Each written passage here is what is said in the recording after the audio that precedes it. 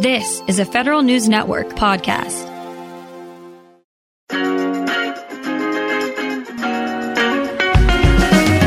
Welcome to Fed Life, a weekly roundup of news about federal pay and benefits, employment policy, and investing and retirement planning. Brought to you by WAEPA. Here's your host, Tom Temin. Hello and welcome to the show. Everyone with a Thrift Savings Plan account remembers the launch of the new customer website last year, but a year on, the site does operate a lot better. Everything's not perfect, though. For one expert analysis, I spoke with retired federal manager and the owner of AG Financial Services, Abe Grungold. We started with a brief review. The TSP website now is, a mature site. It's been there a year. What is your overall assessment? Is it a happy anniversary? Well, like in every scenario, Tom, there are good stories and there are some bad stories. But what I have seen recently with the TSP website is some great improvements with the wait times. I have not had any recent issues with technical assistance, but I have heard some complaints of participants having frozen accounts and also not being able to get their monthly withdrawals. My suggestion to those people when I do speak to them is to stay firm with your request and to ask for your issue to be escalated to a manager or a team that can handle your issue. There are teams in place to handle the issues if they're too complicated for the first person that you speak to when you call in. And have you found that those first people that you do speak to when you call in general, are more knowledgeable, more responsive, more able to resolve situations? Because I know TSP says it has put a lot of effort and resource into making sure those people are, first of all, the numbers are there, and that they're trained with the knowledge they need to help people. Yes. When you speak to someone, they want to help you. They do want to help you.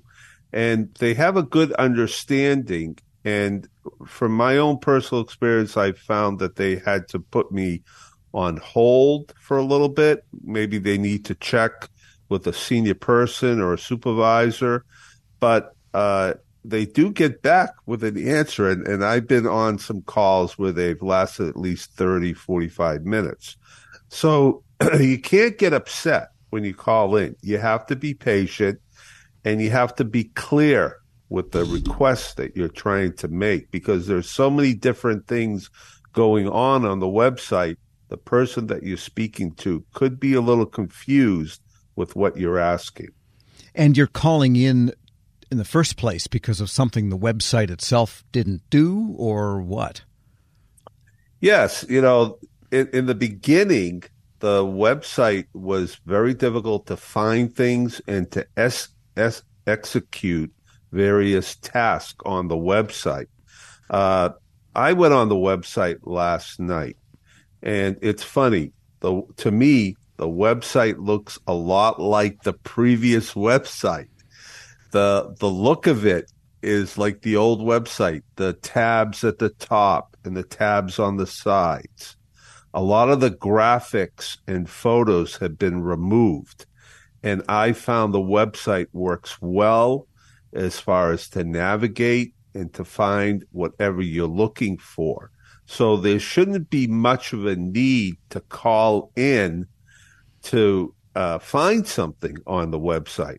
And there are also some instructional videos on how to find information. I think that's very important, and they're right at the bottom of the homepage. So that's very helpful.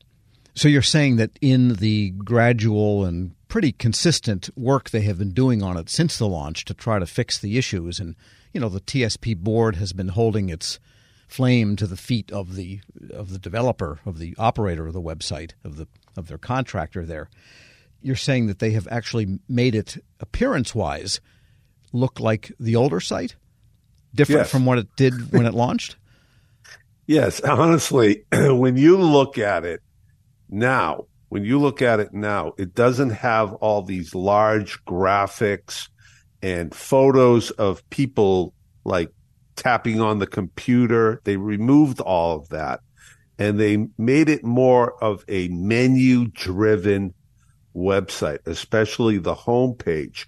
Because when I first logged in, when it changed over, it's like, where do I find the details of my investments? I couldn't find them. And I couldn't find the beneficiary page. And I couldn't find some other items regarding my monthly withdrawals.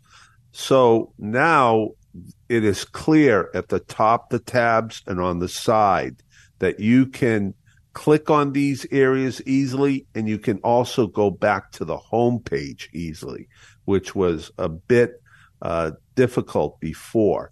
But I do find the ability to navigate on the website has really, really improved. And that is very important for participants. We're speaking with Abe Grungold. He is a retired federal manager and owner of AG Financial Services. Anything you still found that, golly, they need to work on this?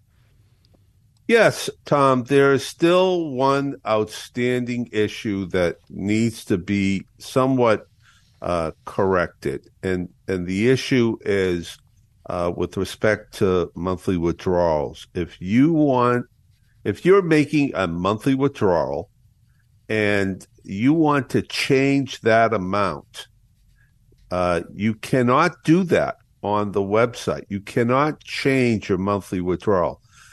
You have to call in and you have to speak to a representative who is going to cancel your monthly withdrawal, and then you have to create a new one. And they have informed me that should only take a few days to do. But from a personal standpoint, this is what I need to do. I want to increase my monthly withdrawal just by $500 a month.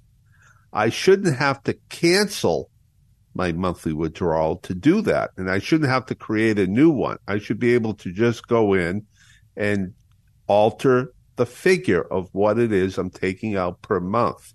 Now, to cancel it, you have to speak to a representative, and then you have to create a new one. And that takes a little bit of paperwork that you can do online. But then a verification has to go to your spouse. Your spouse has to approve that monthly withdrawal. And hopefully that can be done in the span of time that they said that it's supposed to be done. So I am not going to do mine until January for tax purposes, but I do need to make that change, and it should be an easy change to do for anyone. But it sounds like something that the website then could not do, because if you need spousal or other party approval, significant other approval, then why would you be able to change it arbitrarily on your own on the site? How would that approval get into the process? Sounds like they're trying to ensure that approval happens, and therefore there's a manual workaround that can't be automated. That's what it sounds like. Well, it sounds like that they cannot have an email sent to the spouse when you make a change. Now, in other words, the old system would then, it wouldn't effectuate once you dialed in that new number, but it would send a email to the spouse who would then ratify it, and then it would happen. Yes, there had to be some sort of a notification, either by mail or electronically, that your spouse has to approve a withdrawal. But again, I got the approval of my wife the first time I made it. So by just changing the figure, that amount is, again, going direct deposit. It's not like it's going to a secret bank account. And before we let you go, Abe, I wanted to ask your thoughts on this lawsuit. There is a class action, if it can be determined to be a class action. They're not there yet, I don't believe, against the TSP board because they could not obtain loans and withdraw money for a certain period of time early on. I'm not sure how big liquidated damages are in reality there. Do they have a chance, and is this worth pursuing, I wonder, in your view? Well, I honestly don't know how that lawsuit is going to be resolved. It's going to take years just to look over the information, the transactions, all the people that are going to file under that class action. I mean, I understand the frustration that participants have, both active and retirees. But Tom, it kind of reminds me of the time when I needed to get a home equity line, and I went to Citibank to get a home equity line of credit. And after 3 months of working with them, I couldn't get my home equity line of credit. I went to Chase Bank, and I was able to get it within an hour. So, things happen. Now, I didn't go back to Citibank and sue them. Well, I still have a check on my desk at home that I got probably 25 years ago for like $1.50, and it was from the WorldCom settlement. Kids, you have to look up that one. It goes way back. I didn't even know I had any interest in WorldCom, but I'm sure the lawyers got millions and millions and millions and millions. And as an individual in the WorldCom case, I got $1.25 or $1.50, whatever it was. Still have the check as a souvenir. I never cashed it.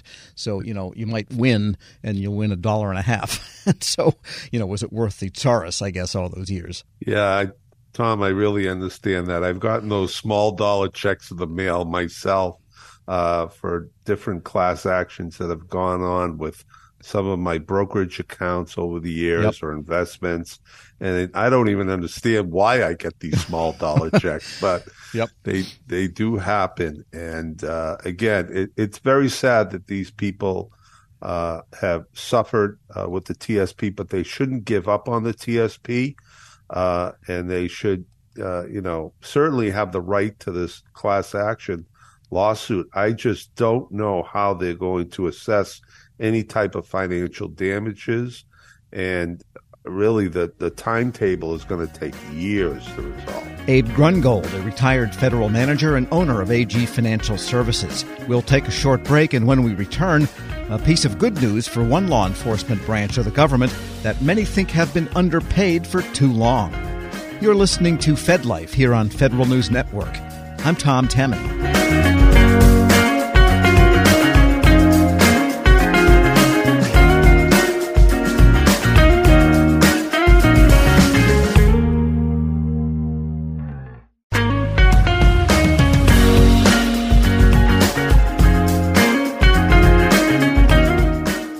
Welcome back to Fed Life here on Federal News Network. I'm Tom Temin. It took years of back and forth, but Transportation Security Administration employees, particularly the Transportation Security Officers, the TSOs, woke up to a pay increase just over 1 week ago, a big one. Earlier, I spoke with Federal News Network's Justin Doubleday about the details and the effect they're having at TSA, and that sticky question of how the agency will continue to pay for the raise. Tell us about the new scales that were just instituted here. What's going on exactly, Justin? Yeah, the new pay scale instituted by TSA this month is really intended to mirror the general schedule wage system used across much of the rest of the federal government.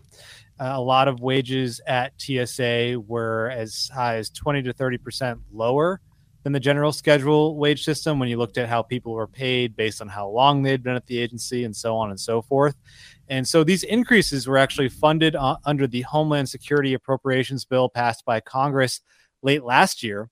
The reason that they're just now hitting paychecks is because that bill only funded the increases for the fourth quarter of fiscal 2023, which of course started in July. And so late last week and into the weekend, TSA employees started receiving their first paychecks under this new pay system. As I mentioned, some received as high as a 31% pay boost. And officials kind of celebrated this at Ronald Reagan Washington National Airport last week during a press conference. This has been many years in the making for some folks. We talked to Benny Thompson earlier in the program, who's been on this issue for a while. And finally, I guess for TSA employees now, they can say that they're on the same level. Sure. In some ways compared to the rest of the federal government. Now, is this only for the transportation security officers, or were the pay scales low across the board, like for procurement and information technology and public affairs and policy people?